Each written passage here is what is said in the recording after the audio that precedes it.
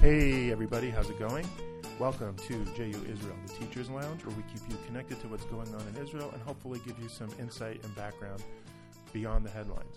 I am remembering to say my name at the beginning of the podcast instead of not remembering and having to backtrack, which just took longer than actually doing that. I'm Michael Unterberg. I'm here as always with my co-host, Alan Goldman. How's it going, Alan?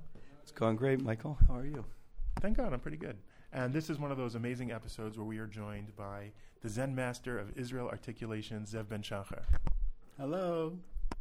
Okay, that was not his usual radio voice, but you'll hear it as we go along. He's getting ready for his baby voice. That's right. B'sha tova u'mutzlacha. We actually had some difficulty in agreeing on what today's topic would be. And in particular, Zev, I think you had real concerns about the topic that I suggested. And so we've decided to make the podcast episode that, at least part of it, that conversation itself. In the headlines recently, and in the headlines in general, we see a lot of corruption. And it becomes, I've found, for Hebrew-speaking Israelis, for Sabras, the focal point of a lot of conversation. If you listen to the radio, I don't really watch that much Israeli TV, but I hear a lot about it on the radio. It's so much of the conversation. For instance, we have this story now with Netanyahu, that he's being investigated in two separate police investigations. He's been brought before the police. One of them about taking bribes in the form of cigars and pink champagne and other stuff, which sounds weird. Which isn't the first time. This is that he's been investigated for these kinds of excesses. There was the ice cream scandal. How much he's spending on. Well, that wasn't. I don't think that was bribery. That was just how much state money he was spending on his ice cream habit. Investigation. Yeah. Okay. But I don't know that was that a criminal investigation. They were looking into his expenses. Oh, wow. Right, but that's are you using your money right? I mean, the poor guy's got an ice cream addiction. Give him a break. Yeah. But the second one is more complicated.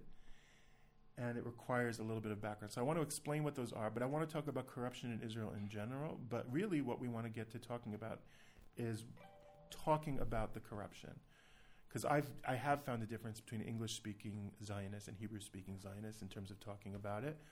And I don't know that either side is really getting the conversation right, which is why, Zev, I think it's fair to say you had some concerns about even having a podcast episode about this topic. Do you want to... Sure. First, I should say that I'm not familiar with all the details in this investigation. What it feels like in Israel is at least that it's a mishpat sadeh, like a field court that we're judging before investigating. And in this case, too, we don't know the details. I mean, there hasn't been... a lawsuit yet. There hasn't been a verdict, and when you read the news, especially the Israeli news, it feels like we're living in this third world country where everything is corrupt and there's investigations against all our leaders, and God forbid that we should be legitimizing this. Which I think is a perfectly reasonable concern and a good reason to not make this the topic of today's episode. I think I would say that my hesitance to participate in this podcast is exactly that. I don't want to give more airtime to a conversation that needs to be investigated. Right, and my experience is that English speakers don't read past the headlines, don't like to talk about it, because they feel. I think what you're expressing, I've found pretty common among English-speaking Zionists. Among Hebrew-speaking Zionists, I very often find a sense of knowing the details and saying everything is corrupt and it's always going to be corrupt, and that's the way it is. What do you want to say? No. So the only other thing I will say is I do think it's worth understanding why Israelis are so put out by the second investigation, which involves not only the prime minister but also the media.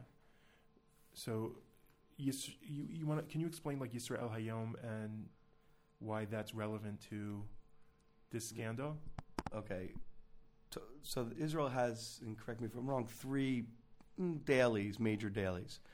One is Yisrael Hayom, or Israel Today, which is a free paper sponsored by Sheldon Adelson, who is a very big supporter of Prime Minister Netanyahu.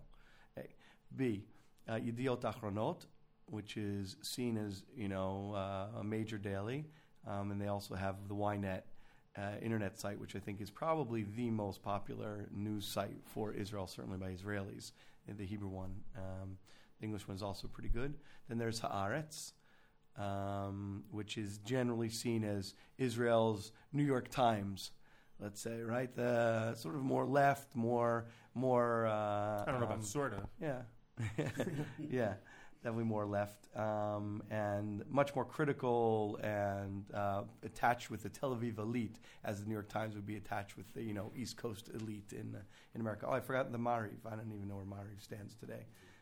It's still holding its own, I guess, as any paper, any printed paper is having its struggles in it. So, and then there are also online papers. There's also dailies like Israel National News, which is considered more to the right. And there are weekly papers like Makor Rishon, which is linked to Maariv, to NRG. But yes, you're right. It's not clear exactly where NRG stands on these issues. And NRG is? Maariv. Company that owns Maariv. But Makor Rishon is generally seen as more right-wing and more connected with also sort of religious settler world. And there's the Walla news site. Yeah, there's tons of internet sites that have also chipped away, obviously, at printed news. Well, the printed news business is always in crisis, no matter where you are in the world, and that's why it's such a competitive field, which is sort of why. Yeah, go ahead. Which may be exactly this point that's happening with the exposure, the continual exposure of all kinds of corruption, is feeding also that need to sell papers, get news, and whatnot. But the particular issue that Michael was talking about was with the Ynet, the head of a Ynet company. I don't know what the company is exactly called. What's his name is? Noni Moses. Thank you. Had a series of conversations with Netanyahu, and nobody exactly knows why Netanyahu taped them. They're his recordings, so why? Recordings, yeah. So why he taped them and how they got out, I'm not even that clear. I don't know how they were leaked. I mean, he said I think that his office says that he recorded them to avoid being extorted by Moses. Yeah, that's the official line. But he recorded them anyway. And basically it was a discussion of access to the prime minister and through having a more favorable perspective on the government and on Netanyahu particularly, because Netanyahu, particularly in the Israeli press, has a very contentious relationship. In fact, it's quite noted, it's quite obvious that he doesn't give interviews to local press. He only gives interviews to foreign press, particularly American press. So where you see him on 60 Minutes last month in a very long interview, that doesn't happen in Israeli press. So Moses, the criminal investigation comes when Moses asks him if he will help suppress Yisrael Hayom, the free daily being given out and paid for by Sheldon Adelson. If you will help suppress that, which is eating into my sales at Yediot, I will get you more positive coverage in our journalistic output. Right. Is that? I guess that's pretty much the bottom line of what's going on. Which is why so many Israelis, I haven't talked to that many, but the ones I've talked to are just rolling their eyes of like, the whole system is corrupt. So you can't trust the government, but now journalism is where we're supposed to get the facts about the government, and now we hear this tape, we look behind the curtain, and they're colluding together for their own advancement. And I think the latest poll, if take polls with a grain of salt, obviously, as useful as they are, it has something like 64% believe that it's pretty much true and what have you. But it's a level I don't think it surprises anybody in this country. I don't either. And I think all three of us absolutely agree with Zev's point, which is we don't want to come to conclusions based on innuendo and accusation, although here we actually hear a tape, but we still don't. Let's allow the... And by the way, a discussion doesn't mean that anything actually ever happened. even if Correct, although you know. there may still be legal implications to the discussion itself. You're saying that, and a lot of people in government are saying that, but in the news, people that read the news, uneducated people that read the news, immediately have a culprit, right? Before there was any court, before there was any investigation. I do think it's fair to say that for Hebrew speakers reading the news, when they read one of these stories, they throw it onto this pile in their head of, yeah, of course, they're all doing these things. They're all corrupt. The whole system is corrupt. And I think, and correct me if you think my impression is wrong, in my experience, English speakers read the headline and just avoid thinking about it. If there's a conviction, let me know. But in the meantime, I don't really want to hear about it. I don't want to hear the details. And So, I mean, my question, I don't really have no. I mean, maybe it's just a question that's ridiculous but I mean, how many English speakers are reading the news daily? I don't know. You have Jerusalem Post. You have but Haaretz in that's English. You Jerusalem. have Ynet in English. Yeah. You have Times of Israel, which I think is actually Probably. probably pretty well. I mean, it's pretty well done. That's the one I turn to. That's the one I prefer. So they're getting people reading the news in English, and there's certainly a large Anglo community here in Israel, but also abroad. People who I mean, you live in a pretty Anglo community, so what would you say in terms of your community? People are generally tapped into the news, or they're not tapped into the news? they are not. I think, to be fair, part of it is that when you make Aliyah, and first of all, I think some people follow politics like sports. In other words, most people aren't plugged into the nitty-gritty inside baseball of politics. I don't really need to know. They'll pop in when they pop in around election time, let's say, or if there's a huge news story. Some people follow politics obsessively, the way baseball fans follow baseball, and remember and have stats and things like that. And then there's a large sort of Your son-in-law, Yadija, who joined us for yeah. instance. And You also. to me, to a certain extent, Yeah, I'm a bit of a I listen to you're a political news junkie podcasts. more than a I'm a news politics junkie. Yeah. Yeah, but you don't just read the headlines. You actually take the time to read The news. the news I love and to yeah. understand the news, and then you analyze the news. Most people don't do that. Whether there is a difference between Israelis and Americans, or Israelis and Europeans that take the time to delve into it, that I'm not sure. I don't think so, and I think I would disagree a little bit. I mean, again, things are changing, the world's changing, but Israeli culture, there's a very heavy Israeli political and news culture here that you didn't have in America, like growing up. Like Millennials, I'm not no, I'm sure. saying so it may be changing. No, I think you're right. I don't know it's what definitely changing. it's However, still on the bus. When the headlines come on the bus, the That's bus what I'm still saying. stops and listens. That's what I want to say. Like, in fact, you still have it here, which you don't have. I don't have in America, which is every hour on the hour, the national, news stations play the news. Now you have stations now that have gone against it. 88 FM, which is all music, doesn't play it, even though it's a national, radio. But for the most part, every hour the news is Sometimes played. even every half an hour, right? And in my experience, the bus driver will turn that on the bus, and people will generally be quiet, if not to listen, but to let other people listen to the headlines. That's And why as you you- moved to Israel, right, Michael? Because- people listen to the news here more, and you're a news junkie. That is the only reason. That and falafel. The falafel's a little better here, I find. It is a bit better. Yeah.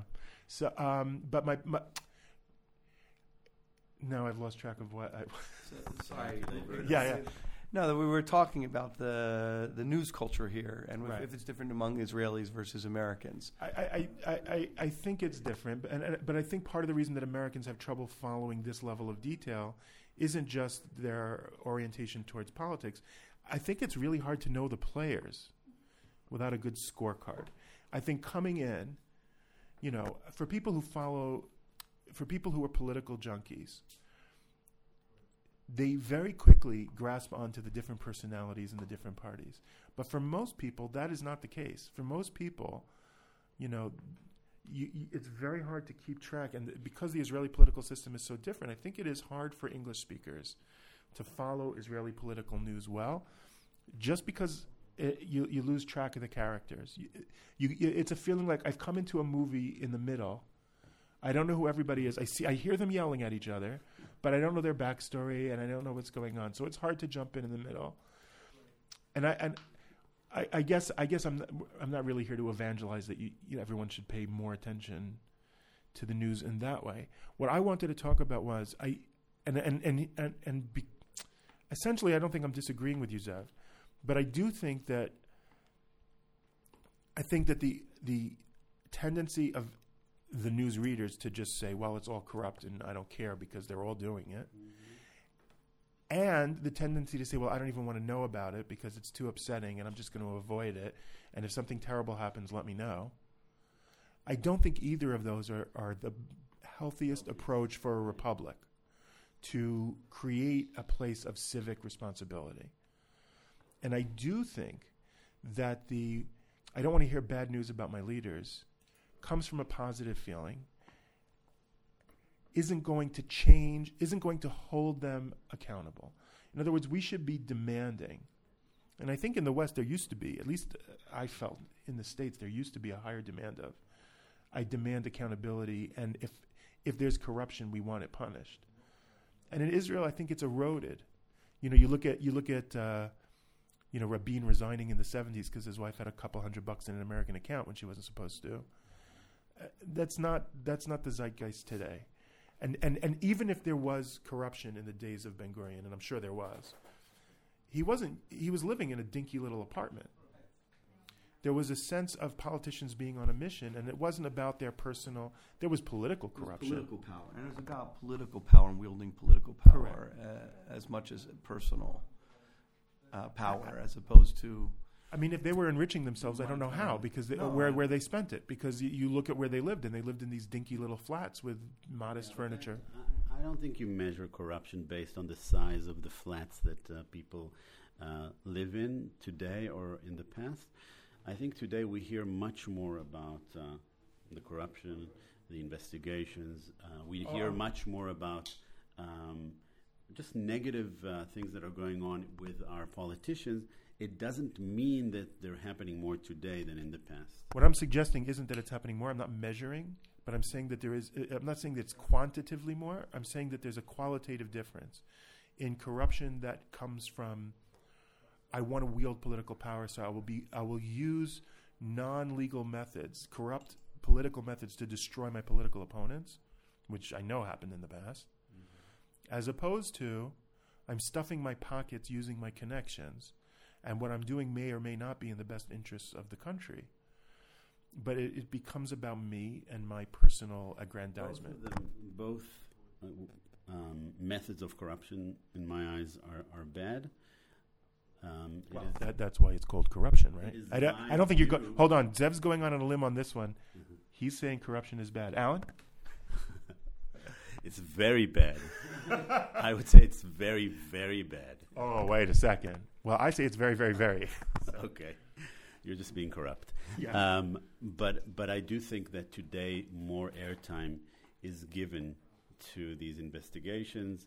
If you read the news, if you look at Ynet, if you look at Walla News, if you look at even Times of Israel or Jerusalem Post, you get the sense, by just looking at the headlines, that we are living in a banana republic in a third world country, that it's like North Korea here. And if you don't take the time to really figure out what's going on and to see that there are also some cool things and positive and moral things going on in this country, you get a distorted picture of reality here. So what I'm arguing is that if reading those articles gives you a sense of cynicism and despair that we're living in a banana republic, that's bad. But if it does give you a sense of moral outrage, that we have to do something to fix the system because it's not working. It's not keeping people honest. There aren't sufficient checks and balances. So that, for example, here's the pattern. Right. Here's hard the pattern. To ignore. It's hard to ignore. Netanyahu was investigated in the 90s. Yeah. Barak was investigated. Let's go through the most recent prime ministers. Then Sharon was investigated. Omert's in jail.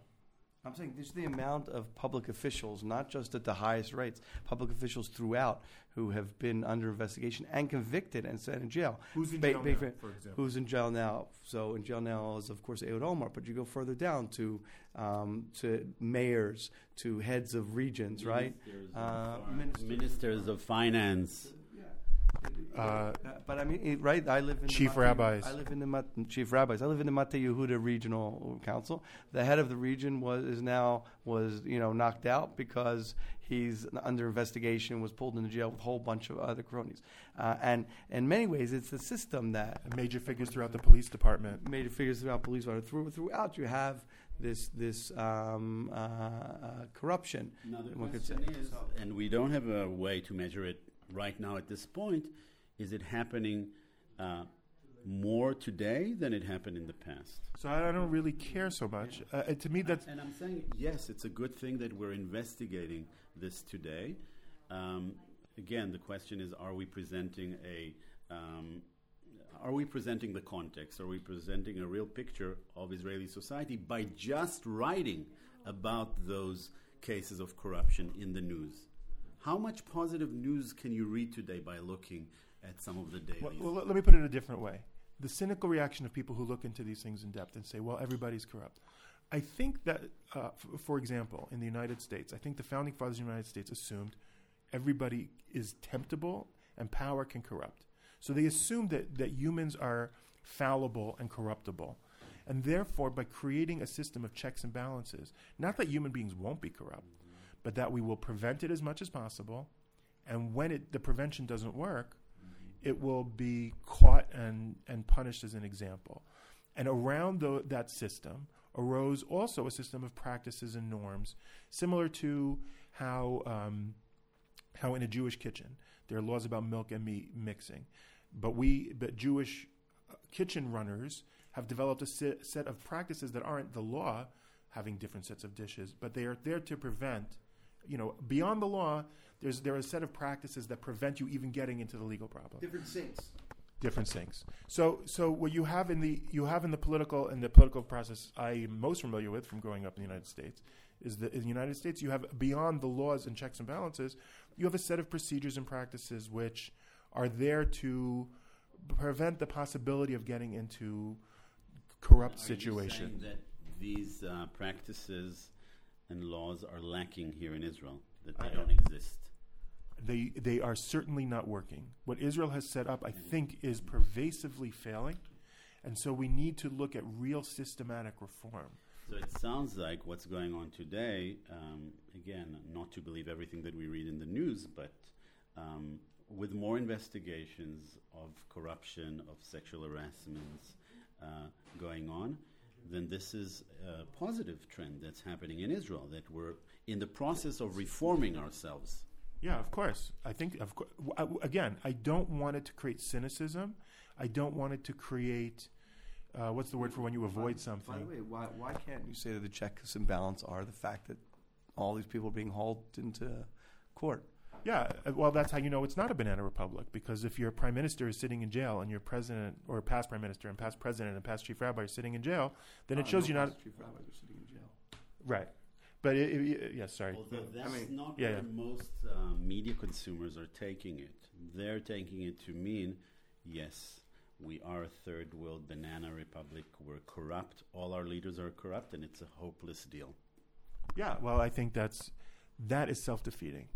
Cynicism, I think, is always self-defeating. I think we have to have not only a sense of pride in what we've accomplished, but a sense of mission and drive and purpose, that we have to make this better. And after thousands of years of finally getting a state, and in the Declaration of Independence it says this state must run not only in the principles of modern nation states, but also fulfill the ethical demands of the prophets of old. This is not what Amos and Isaiah were talking about when they described ethical governance. And so we have to develop, again, not because I think people weren't corrupt or people won't be corrupt, but because people are temptable and fallible. We have to have, and I think part of that comes from a civically responsible population which demands that its leadership create a network to protect it from themselves from falling into these situations. I mean, I think you would go more fundamental. I think we all would with that. A unhealthy society means it's not sustainable, right? So Well, I think that's what the prophets were saying. Exactly, and so therefore it demands for us to clean up our act. Let's say, if we want to be sustainable here, and we want to continue growing and progressing, as a modern society. I'm looking for the word for what. If you're reading it, then you shouldn't be cynical. And if you're not reading it, you're avoiding it. What is that? What's the word for that? When you just avoid looking at the problem. I don't know what the word is. Dissonance, or I don't know. But either approach, I find, won't move it forward. And I think we should at least have the pride in the fact that we are a state that holds its leaders accountable in a way that most nation states do not. And let me add to just a little nuance here, is that it could be that in the past we didn't investigate at all, or we hardly investigated. We hardly had these types of conversations in the news. Our leaders were untouchable. And that now, in an effort to reform that, we've shifted to the other side of the spectrum, where we investigate everything, where every little misdemeanor, where every inappropriate comment made by a Knesset member to his colleagues, to the people that he supervises, is investigated and vilified, and perhaps we need to find the balance somewhere. It could be. I'm not. Whoops. Sorry about that. It's different equipment. I'm not sure that that's true, though. You'd have to convince me that was the case. In other words, there's another phenomenon going on, which is everybody remembers the good old days as being the good old days. And as Rabbi Yosef Blau often says, well, they were old. I don't know if they were better. And in other words, like you look at the Lavon affair, you look at where the press ripped into, I mean, this happened quite a bit in various administrations in the past. If you look at history, the press was, and that's the press's job. So I don't know that we're doing it, the press is doing its job. I don't know if the press is doing it more today than it did. I don't. If it is, I don't have statistics about right. that. And to me, my question is: are they doing their job well at any given time? Are they serving the Israeli public? Part of the reason that this case 1000, which is just the plain bribery, case 2000 is the wheeling and dealing of Yediot with the prime minister. Part of the idea of corruption in the media is also deeply concerning and fits this zeitgeist that we have today of deep cynicism about all institutions, that all our institutions are failing us. So I think that if we maybe go to another level of meta, I think that's partly of what's going on. It's not only that our institutions are failing us Richard Haas's new book talking about how the institutions that were created post-World War II are not all applicable. They're not working. Today. They're not working in a new world. We're in a new world. We're in a postmodern world. We've left the modern world. We're in a postmodern world, and the institutions are not working. So, in other words, that's maybe potentially, I'm arguing that's maybe another sign that our institutions aren't working. That corruption is a sign of the failure of the institution. We need new institutions to address the issues of today. And part of what drives us to that is the sense of moral outrage that the institutions are failing us at a basic moral level.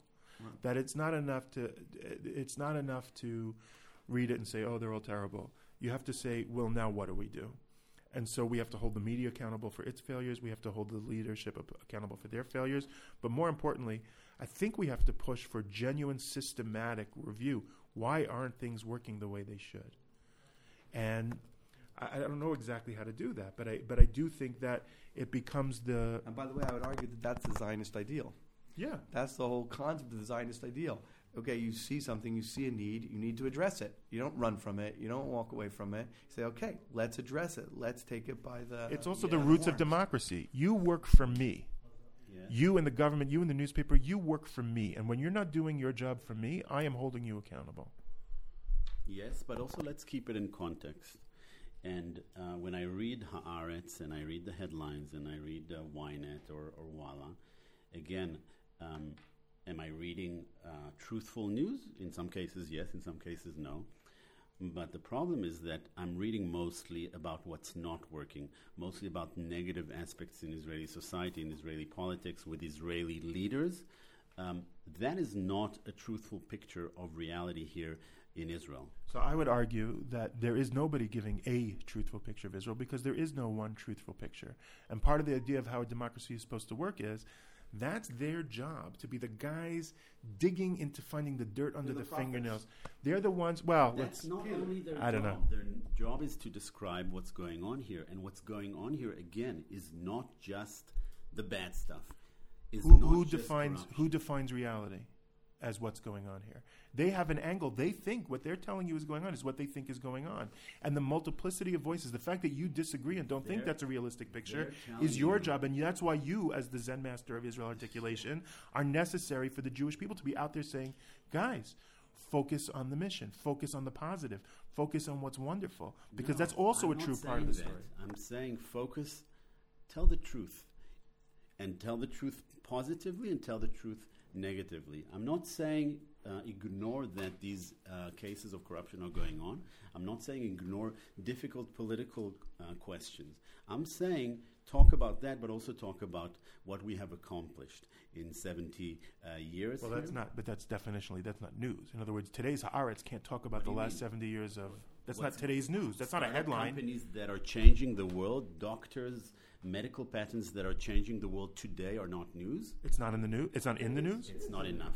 What I'm saying is read Haaretz, read Ynet. It's not enough in the news. Let me give you an example of what I mean.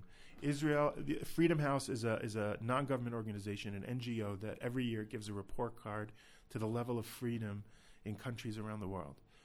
Okay, they downgraded Israel last year because Israel Hayom is paid for, Israel Daily or whatever you call it in English, is paid for by a single person. It's given out for free, and it's essentially a mouthpiece for the administration.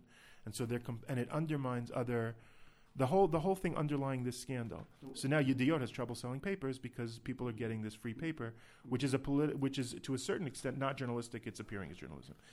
That's their job, right? That's Freedom House's job to say they still give us a high rating, well over 6 points, which is in the freest countries in the world. They still give us green on their map. We're still in the free countries. But their job is to find where are we reducing freedom of speech, freedom of assembly, freedom of the press, and hold us accountable.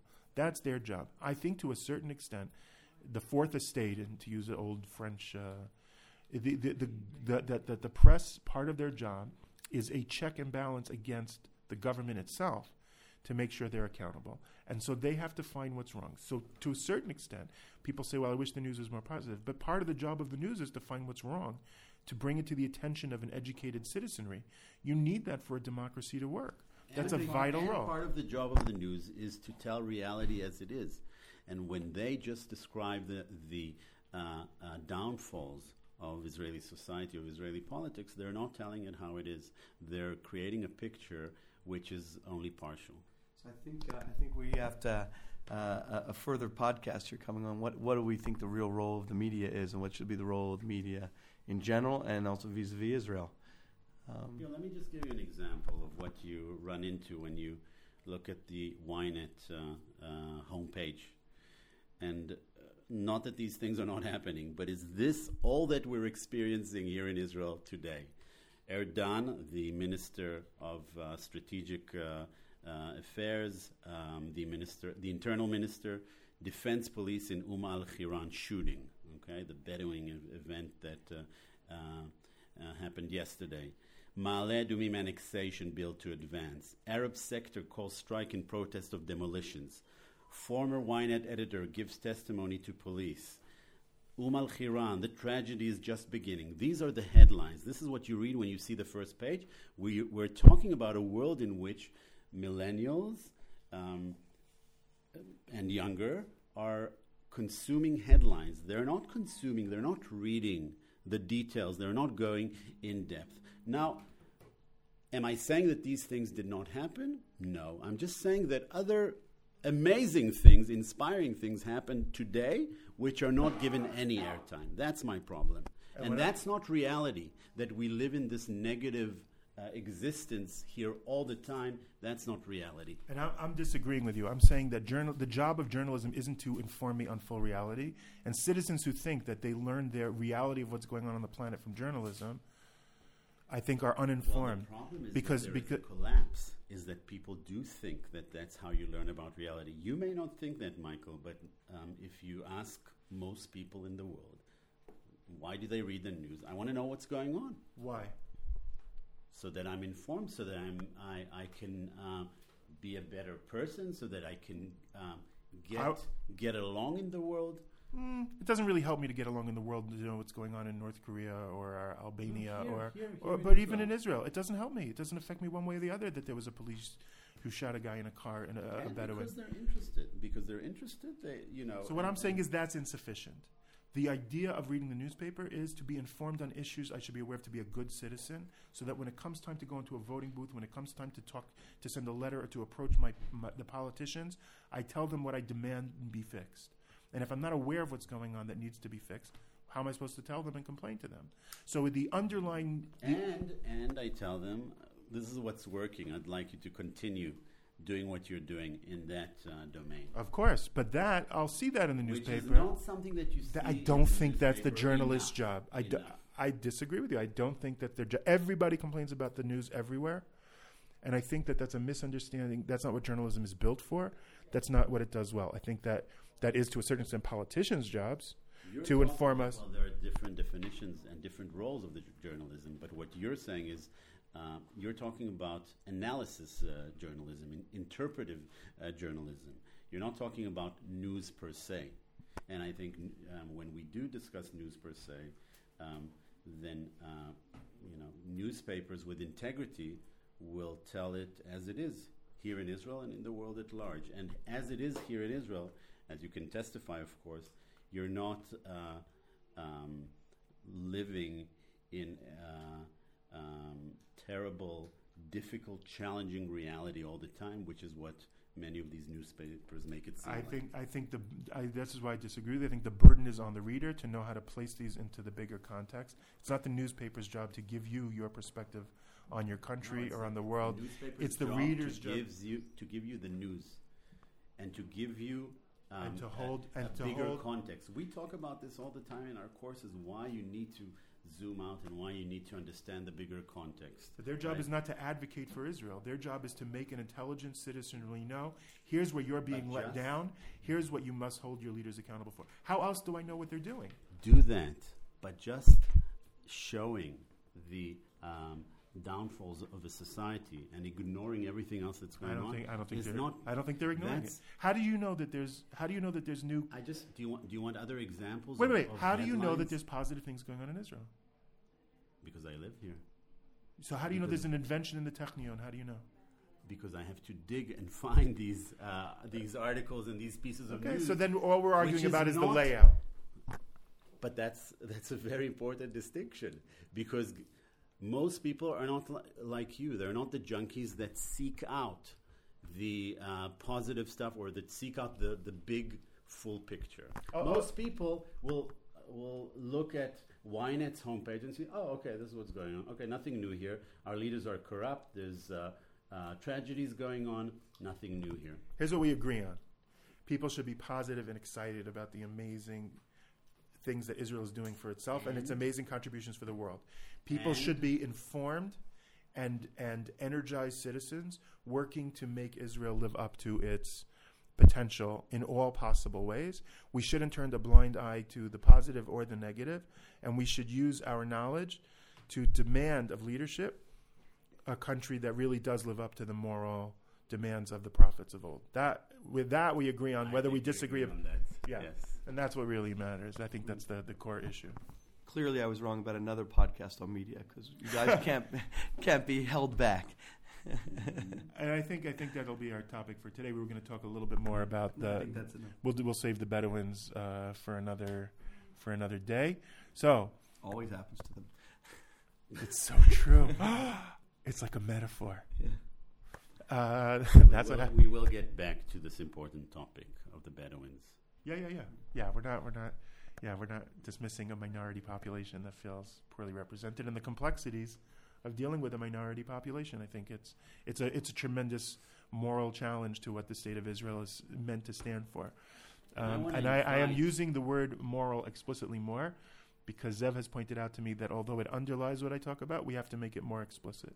That in talking about that, one of the things we have to do to increase positivity is bring morality as a central lens through which we view events. And so I'm working on. That way we can understand both Israel, our lives, and the world at large. Yes, I'm working on making that a more explicit part of conversations, so that, and I think that's true whether you're talking about journalism or anything else. Morality has to be our one of the, if not the central lens through which we filter all Agreed. these things. And I want to invite our listeners to do some homework today and just browse through newspapers online. Just look at the home pages of Israel National News and J-Post and Times of Israel, and Ynet and Haaretz, and Walla, and come up with their own conclusions.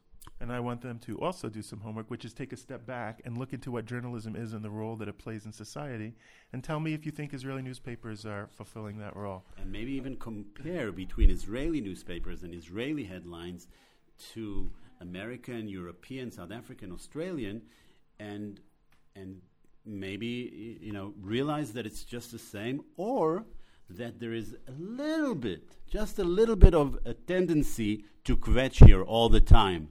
Are we marking the homework, or I'll grade. Zev will give you grades, guys. So you better watch out. I'm going to let you do it for. We have an ending problem on this podcast. So let's just say goodbye. Goodbye. Yeah, this is not. We're not going to make this a Rush song or a Lord of the Rings movie. Thank you so much, everybody. Till next time. Bye, Alan. Bye. Bye, Zev. It was a pleasure. Thanks. Pleasure as always.